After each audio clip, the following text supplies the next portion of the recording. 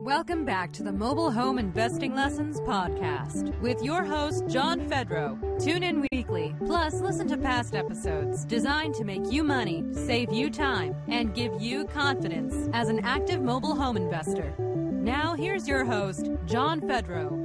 Welcome back, everybody. This is the Mobile Home Investing Lessons podcast, episode number 35. And I'm very excited to have Isabel joining me on the co-hosting microphone today. Isabel, you there? Yes, sir. Hey there, this is John Fedro again. Thank you so much for listening to this podcast. I'm interrupting right now because in this podcast, it's going to be a little bit different than normal because I'm going to splice in kind of a commentary along the way along this podcast. There's a lot of ground we cover. There's a lot of actionable items. Isabel is doing an amazing job in a short period of time, and I want you to be able to absorb what we are talking about in this podcast. So to make things more clear, I am going to splice in some commentary. So this will not be the last time that you hear from me interrupting this podcast, but I promise it'll be worth it. Okay, now back to Isabel. Okay, we got Isabel on the mic. We're going to be talking about something that we've never talked about on this podcast: soft skills that they permeate everything that you do. You know, the soft skills of you interacting with the public, with clients, with the general public, like I said, it just permeates everything you do. So, I mean, it's like, this should have been maybe the first episode that we did, but it's now number 35. So yeah, we're talking about soft skills, and you have amazing soft skills, Isabel. I'm not sure if anybody ever told you that, but we'll get into more of that on the call. Please, if you would, introduce yourself. Introduce yourself, please. Kind of a background story or what you're doing now. Just so folks that are listening on this podcast, they know a little bit more about you. Yeah. I want to say thank you, first of all, for having me on the podcast. What it do, John? You know, what it do. Oh, yeah. What it do. And also Mobile Home Nation, what up? Before I begin, I'd like to preface a couple things, if I could. During the interview, you're going to hear me be sharp, snarky, arrogant, flippant. That's how I am. That's how I am in a personal interaction with a friend. But it's not how I am with mobile home sellers, buyers, or other situations. I compartmentalize my personality, even though I can't pronounce the word. And to the person I'm talking with, to a loved one, to my son, to a business situation, to a social situation. Whether or not you like my personality as you hear this, that's not how I conduct with my sellers and buyers. And please keep that in mind as you hear some of the things that I do, some of the soft skills that I share.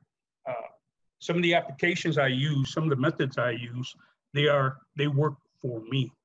They might not work for you, your market, your part of the country, but they do work for me. Hopefully, maybe you can grasp some of them, use some of them. And so, yeah. Let's get this, if we're going to do this, John, let's get real with this shit. I've been doing it for 5.5 months. I've been doing it part-time, and I've grossed $60,300 in 5.5 months doing it part-time. So, John, ask away. Whoa! $60,000, less than half a year. That is using what Isabel has learned in the mobile home formula training and applying things. That is awesome. Now, I told you that this podcast was going to be a little bit different.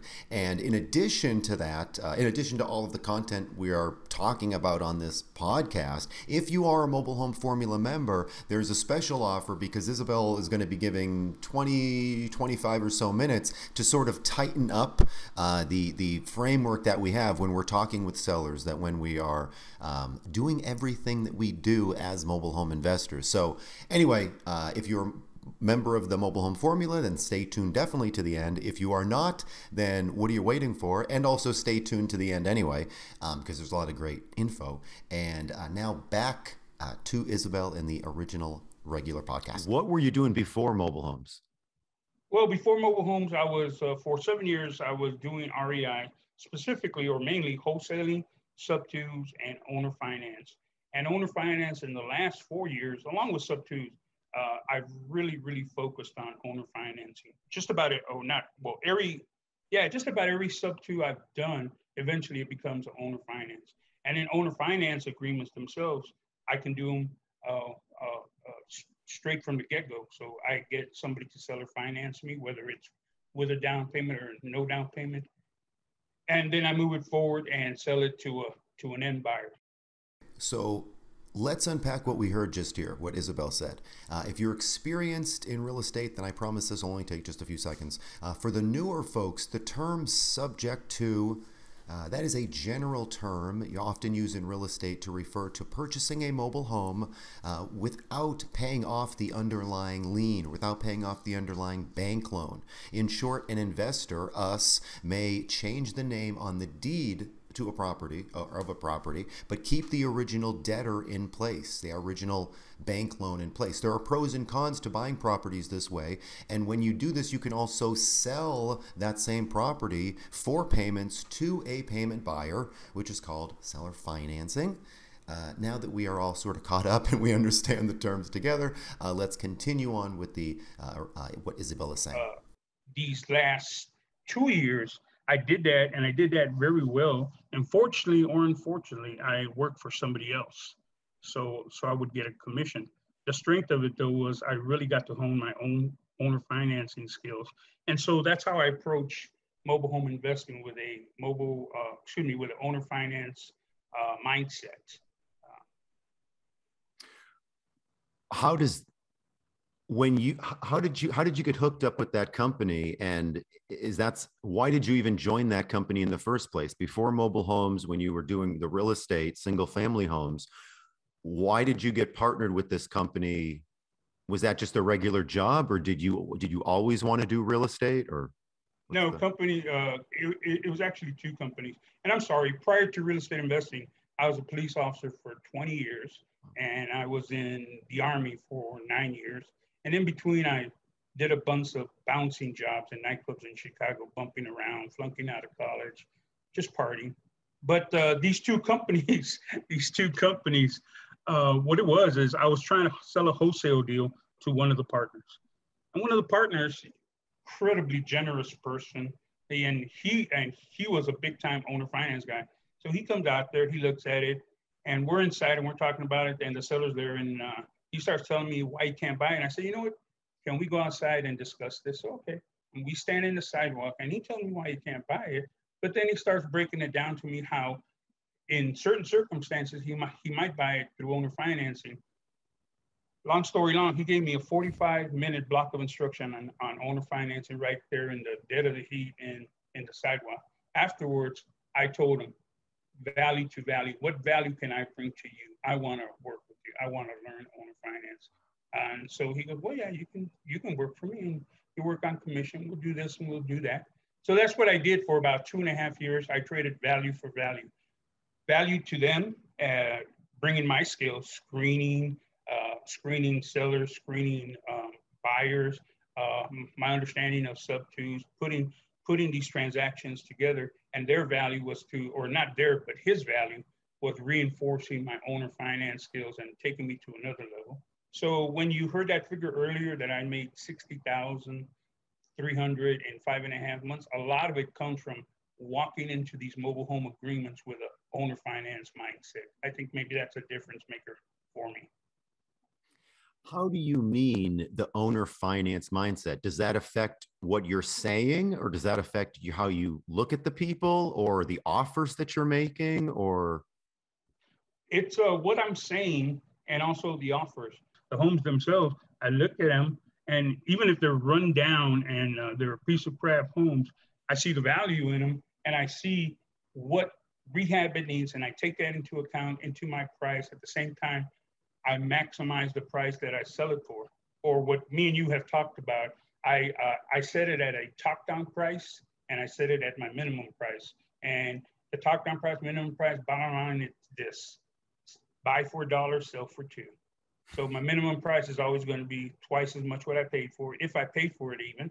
And then the other part is I'm going to have my top down price and let my end buyers talk me down.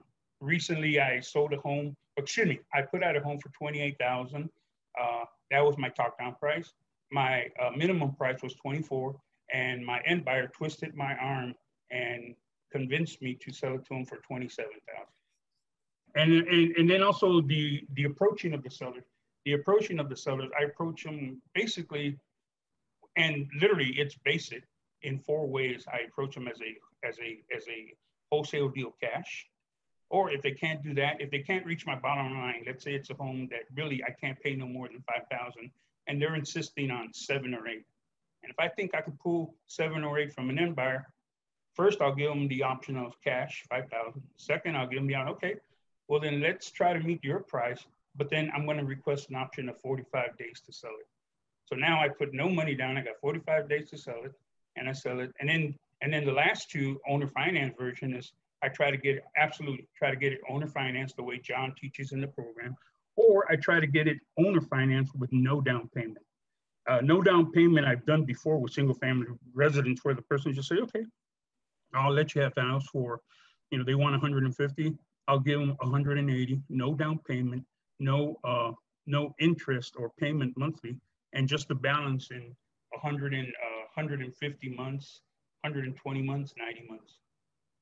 So those are 2 of the ways that I approach it from the owner finance mindset.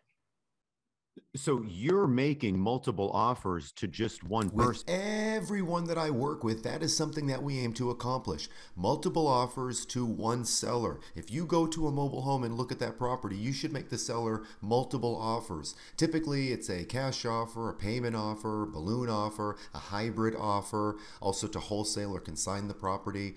2 to 3 offers to show that we can pay a spectrum of prices and terms, depending on if we pay more money now, more money later.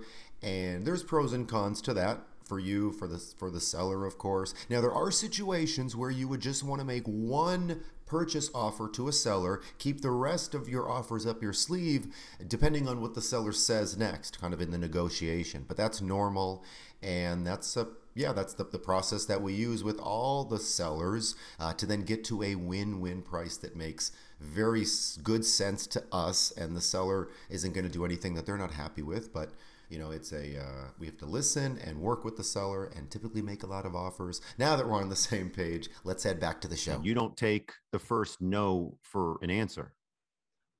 No, sir. Like I tell people, and ironically, I learned this from my 21-year-old roommate. He was my buddy. I met him as a security guard. He always wanted to be a police officer. So I helped him out, gave him references, talked to the right people, picked up the phone call. But he taught me one thing. He did retail before he did security guard, and he said he was a no professional. I go, no professional? What does that mean? No professional. I'll take no, and I'll just keep moving forward. I'm not going to be obnoxious and pushy salesman guy, but I'm going to move forward with different options. And at the end, if they still say no, then we're going to say politely, thank you. Please call us if something changes, and put them on our perpetual marketing rotation, like you like to say. So I'm a no professional. You can tell me no all you want. You can line up 10 sellers and 9 can tell me no, but I know one's going to tell me yes. And the guy who told you that was originally in retail, just clothes or something? Yeah, as a teenager, he was in retail. Then when he turned 21 and he could become a security guard, that's what he did. And I was doing what's called in police work an extra job at a grocery store. And he was there. And like a lot of security guards, they bugged me about getting into police work. And most of them are not, they have no follow through. He did. He was an outstanding young man. And now he's been in the sheriff's department there in Houston, Harris County for about 10 years, I think now. Oh, that's awesome. I remember you telling me about him. That's right. The folks that I work with that do the best or have the quickest results in the beginning are the people that are not afraid to ask questions. You ask questions, you're curious about things. This is your niche. This is your specialty, whether you're going to be in mobile homes for the next 50 years or just the next 5 years. You should know what's going on. If you see something weird, why does this look like that? Why are those people standing all around? Why is that, weird thing happening over here?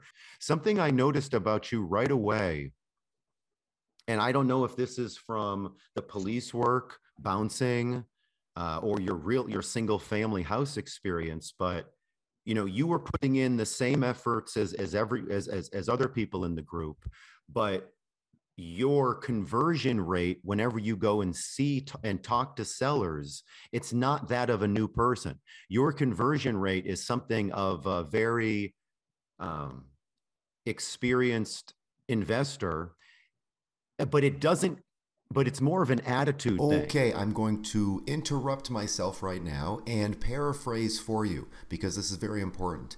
It's not the purchase offers, it's not just the purchase offers that Isabel is making that makes his conversions so good. It's also the language that he uses that we talk about in the mobile home formula and his attitude.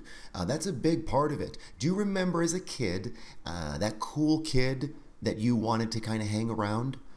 Maybe you were that cool kid, but that cool kid that was just so natural and made you feel natural and at ease and like you belonged. That's what I remember. And Isabel is very good at doing that.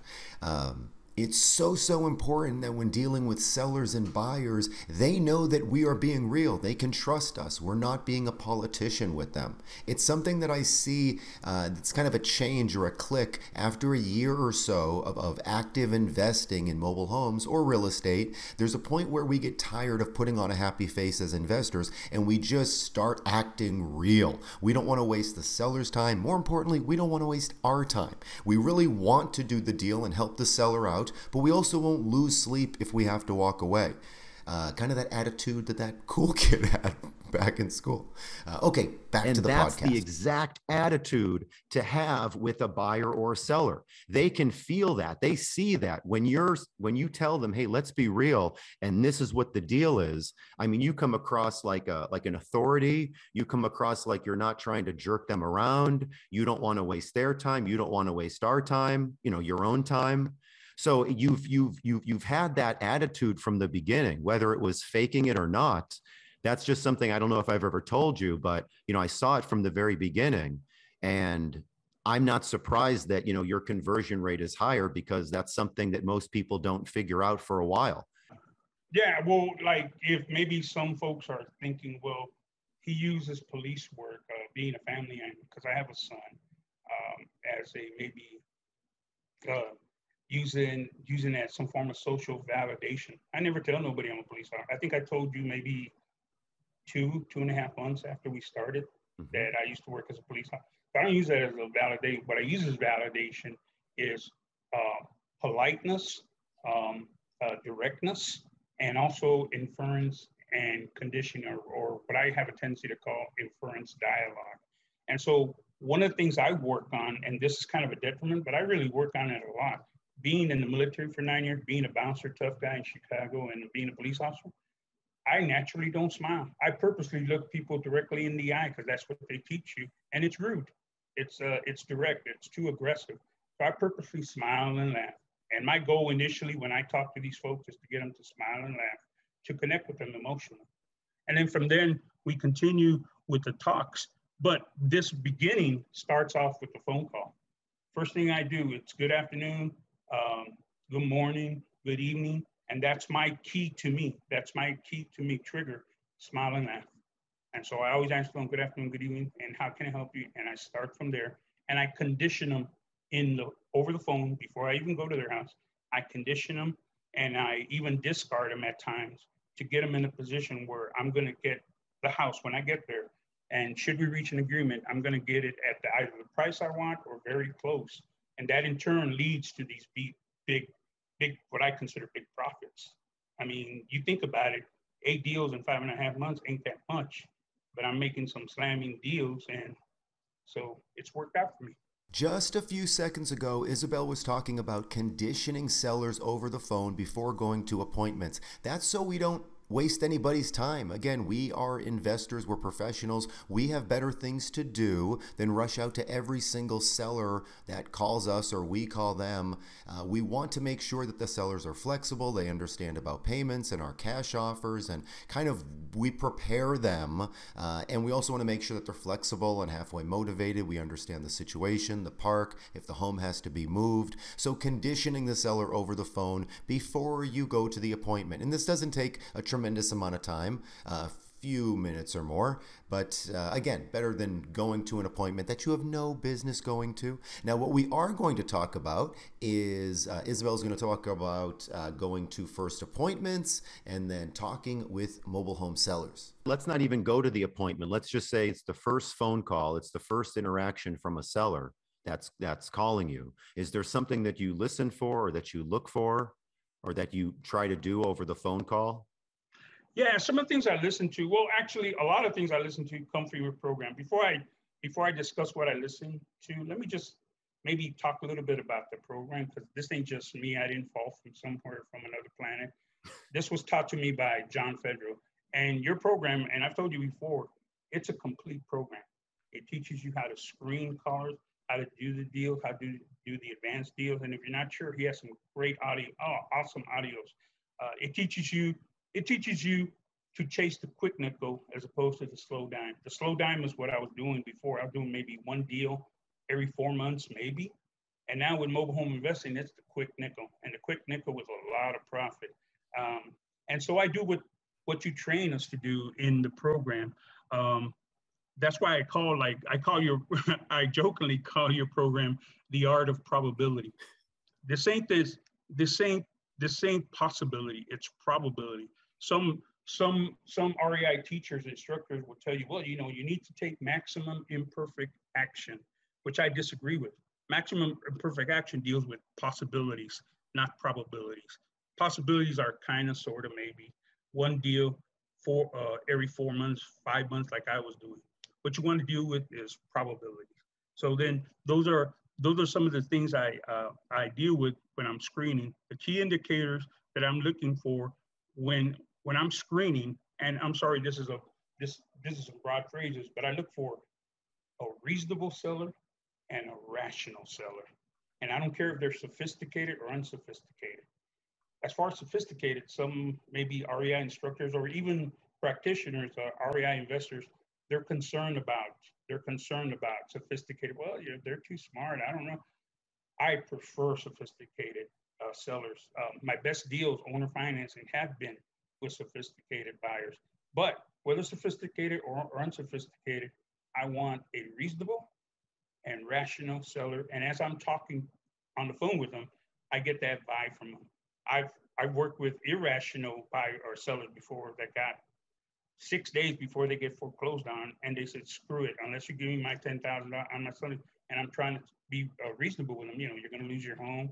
You're going to get a foreclosure on your record. Your credit's going to be ruined. And worst of all, you're not going to be able to co-sign for your children in the future when they have to get a car or a house, go to college. I don't care. That's not a motivated seller, what everybody says you should be looking for. So I discard them. I look for reasonable, rational sellers over the phone. Some of the indicators that they're reasonable and rational, it's like John says, or like you say, John, they're humble on the phone. They understand their circumstances, maybe not completely, but they understand the difficulty of their circumstances. They understand when I discard their home, that your home needs this, your home needs that, your home needs that. Maybe you should sell it to somebody else. They understand that I'm right. And they understand, because of my honesty, not necessarily directness with them, but my honesty, that, you know what, I'm a guy that, they can talk to, they can trust. I'm an investor they can talk to, they can trust. That trust word it's not more important than money, maybe, to a lot of people, but it is so damn important. People will sell to you over somebody else if they trust you more. I mean, if the money, the dollars have to be similar to some extent, but that trust is so important. If the seller doesn't trust you, they're not going to fully open up to you. You're not going to get the lowest price that you could. You're not going to get all the facts that you could. You're not going to get a call back necessarily as quick as you would. Anyway, just that trust word is so important. I just didn't want to gloss over that. Anyway. No. I mean, and that trust, you have to work on it in your own personal self. But a lot of it just comes from what you teach in the program. I mean, like I also like to think about your program. It's not, you don't ask us to take maximum imperfect action. What you're providing us is maximum profit producing actions. Keep working it. Maximum producing it. And what I call MPPA, keep working it. Now you'll find out, as I have found out, that after you work it for a certain amount of time, and in general for me it's 4 months to 6 months, and it just doesn't produce. It doesn't produce, then you drop it and then you focus on the other ones that are producing for you. You know, I try to keep it SEE, simple, efficient, effective. And if those maximum profit producing actions that you initially teach us in pretty much module 1 through 3, one of them is not working for me because of my area, or maybe it's just flat out me, I drop it and I focus on the other ones that are making me money, building me wealth. Right now, I'm about, I'd say I apply your program at this point about 93% of the time. And I've done some tweaks to it. But for the most part, 93% of the time. I'm glad that you did that. Real estate is a bit of a smorgasbord. You know, if you learn something from somebody, you can kind of choose which things you want to implement into your own business. You can leave stuff behind, or you can, check that out later.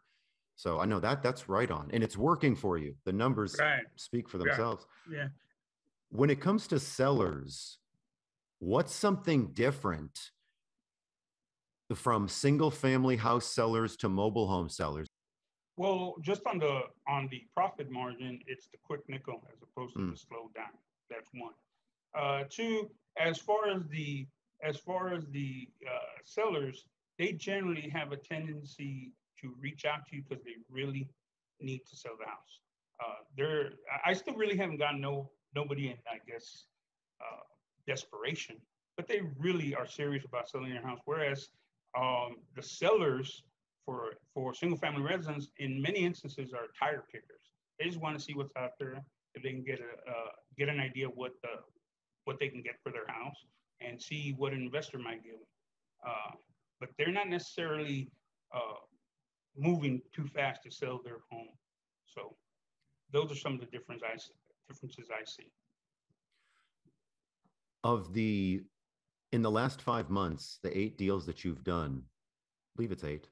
What do those look like to you? Are they any of them buy and holds? Are they senior parks? Are they homes on land? Majority of them have been wholesale in the sense that they were homes on land that needed to be moved. 3 of them, they just flat out gave them to me for free.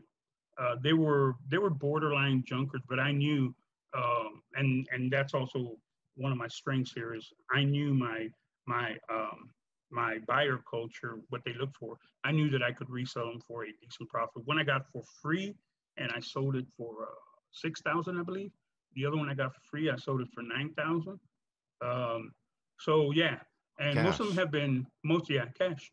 Most of them have been wholesale. I recently met one of my markers because I have certain markers before I consider myself a certain level. Right now, whatever you're hearing from me or whatever figures you heard, I still consider myself a beginner. But I hit one of my markers, which was to buy a property from a mobile home park. And that one, I really, really, really wanted to leave it there and owner finance because, that's what I like. That's my mindset. But turns out they gave me a slam dunk cash offer, so I sold it. Isabel is definitely being humble in this clip.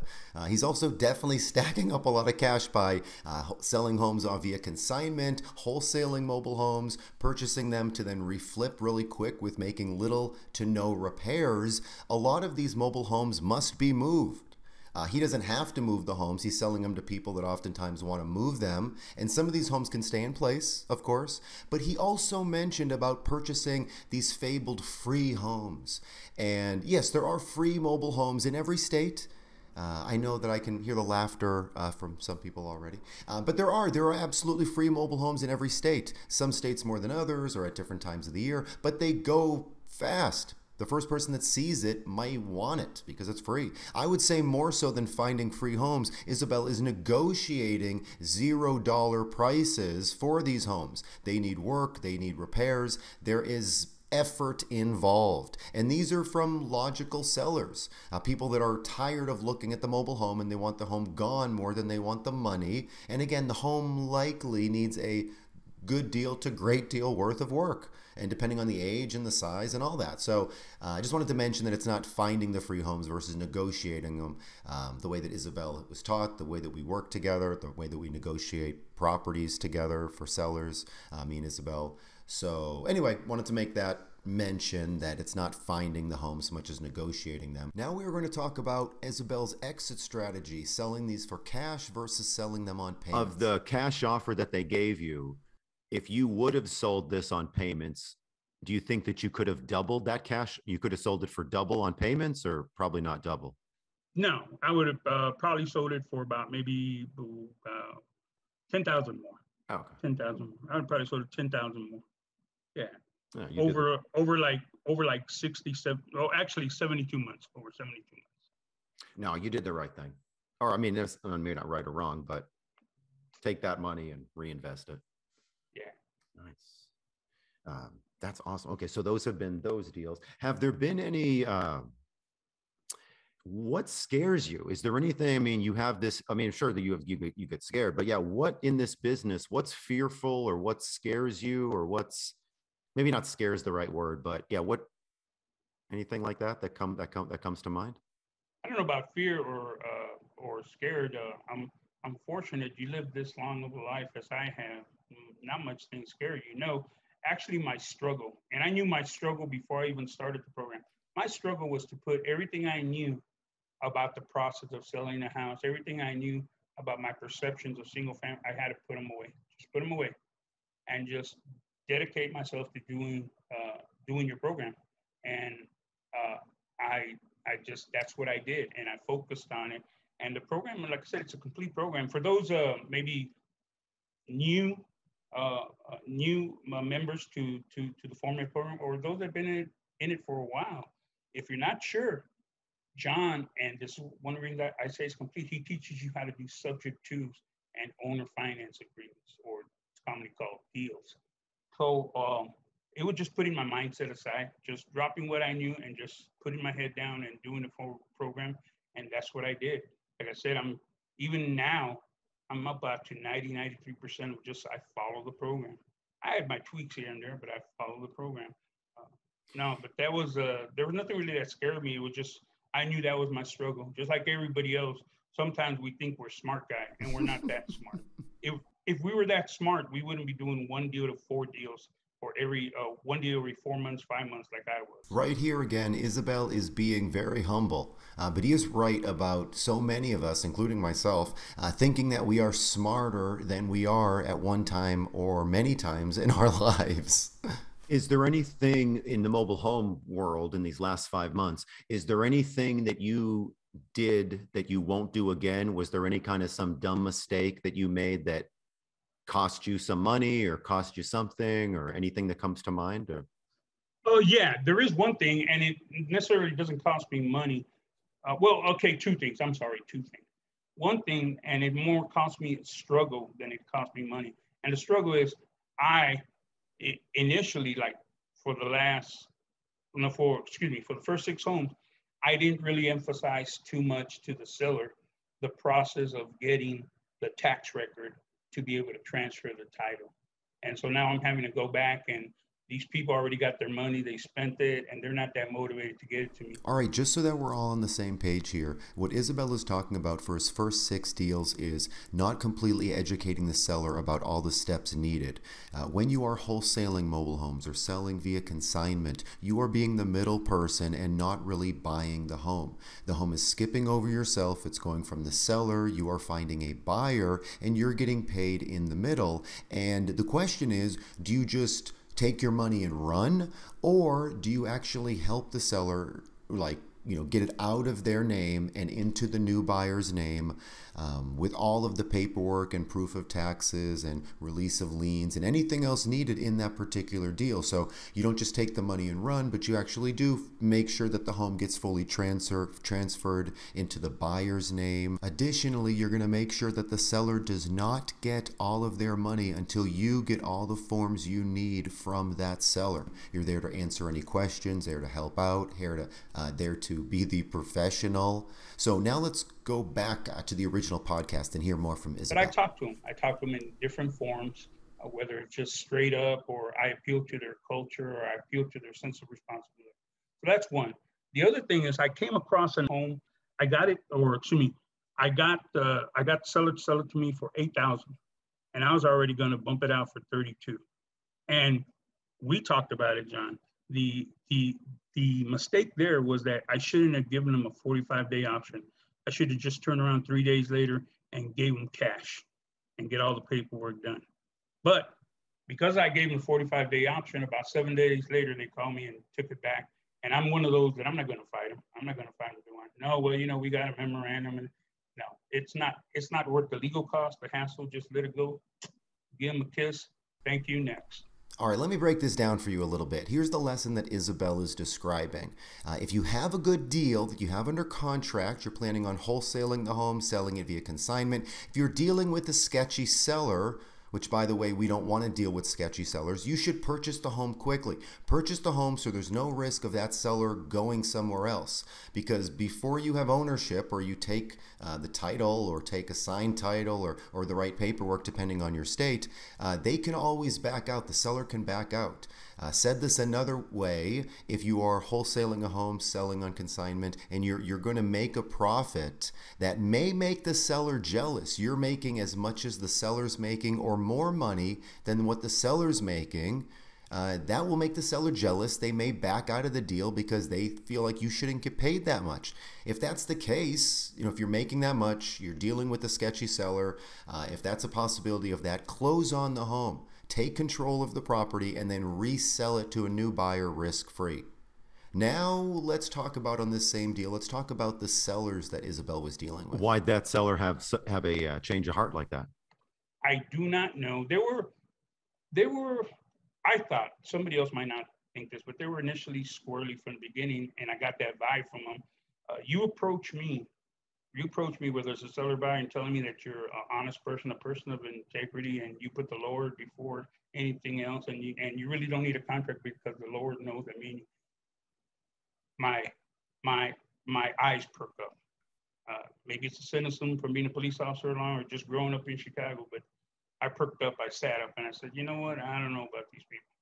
I should have just paid them off the first 3 days, or about 2-3 days later, and dropped them my $8,000 cashier's check. The house is mine. You got 30 days to move. And not directly like that, but politely, the way I normally talk to these sellers. I would just like to add something for all the folks listening, that to close on these mobile homes, whether it's on land or what we're talking about, mobile homes that are just personal property, that takes money. $5,000, $10,000, $20,000, $50,000 or more. Now, if you're part of the Mobile Home Formula, you have access to private money from possibly myself or possibly members in the group. If you're not a member of the program, then you still have access to private money, possibly from family members, friends, acquaintances that hear that you're doing deals. They see what you're doing. They're getting jealous. Other local investors that know what you're doing, investors in other Facebook groups for private money.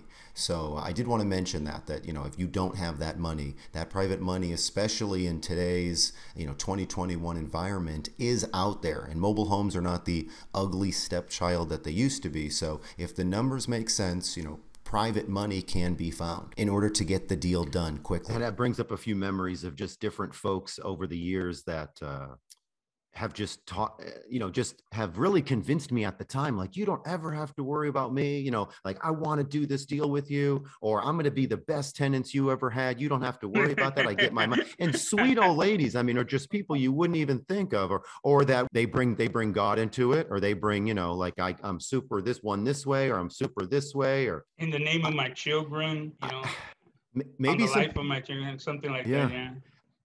Isabel, we've only been working together for maybe, like you said, 5.5, 6 months or so. There's a lot more to do. There's mobiles attached to land. There's mobiles in parks. There's the senior mobiles in those parks. There's the entire mobile home parks. I hope to know you for a lot longer to come and keep working together. What I'd like to do now, thank you everyone for listening that's been listening. we are going to now shift over. And if you're a member of the Mobile Home Formula, this podcast is going to keep going. And if you're not, then it will end very soon. But if you are a member of the Mobile Home Formula, we're going to go ahead and talk more in depth right now, a bit about what Isabel is doing when he goes to these appointments. Unfortunately, this is the part of the podcast where I have to say goodnight to some of you. If you are not a member of the Mobile Home Formula, I thank you very much for listening. I hope that this was valuable. I hope that you can implement some of what we talked about here into your business. If you are a member of the Mobile Home Formula, then lucky you. Please go to our Facebook group. Access can be found in Lesson 1.1 if you're not already joined on wonderful Facebook. I know I hate Facebook as well, but we use it for the group and for a few other things, of course. So sign up if you're not already, if you're in part of the Mobile Home Formula. And then when you're there, I will post the remaining part of this podcast there. If you're watching this later, past 2021, go to our Facebook group and search in the little search area, type in Isabel Podcast, and then that will pull up the remaining, part of this podcast that isn't going to be here. So again, thank you so much everyone for watching. Have a great rest of the day. Go take action. Go be productive. If you have any questions, you can always email me directly, support@mobilehomeinvesting.net. Again, that's support@mobilehomeinvesting.net. The ideas and advice given in today's episode are for entertainment purposes only. If you have future ideas or questions for upcoming episodes, please email us at support@mobilehomeinvesting.net. If you've enjoyed this podcast episode, the biggest compliment you can give is to like and share this podcast with your friends.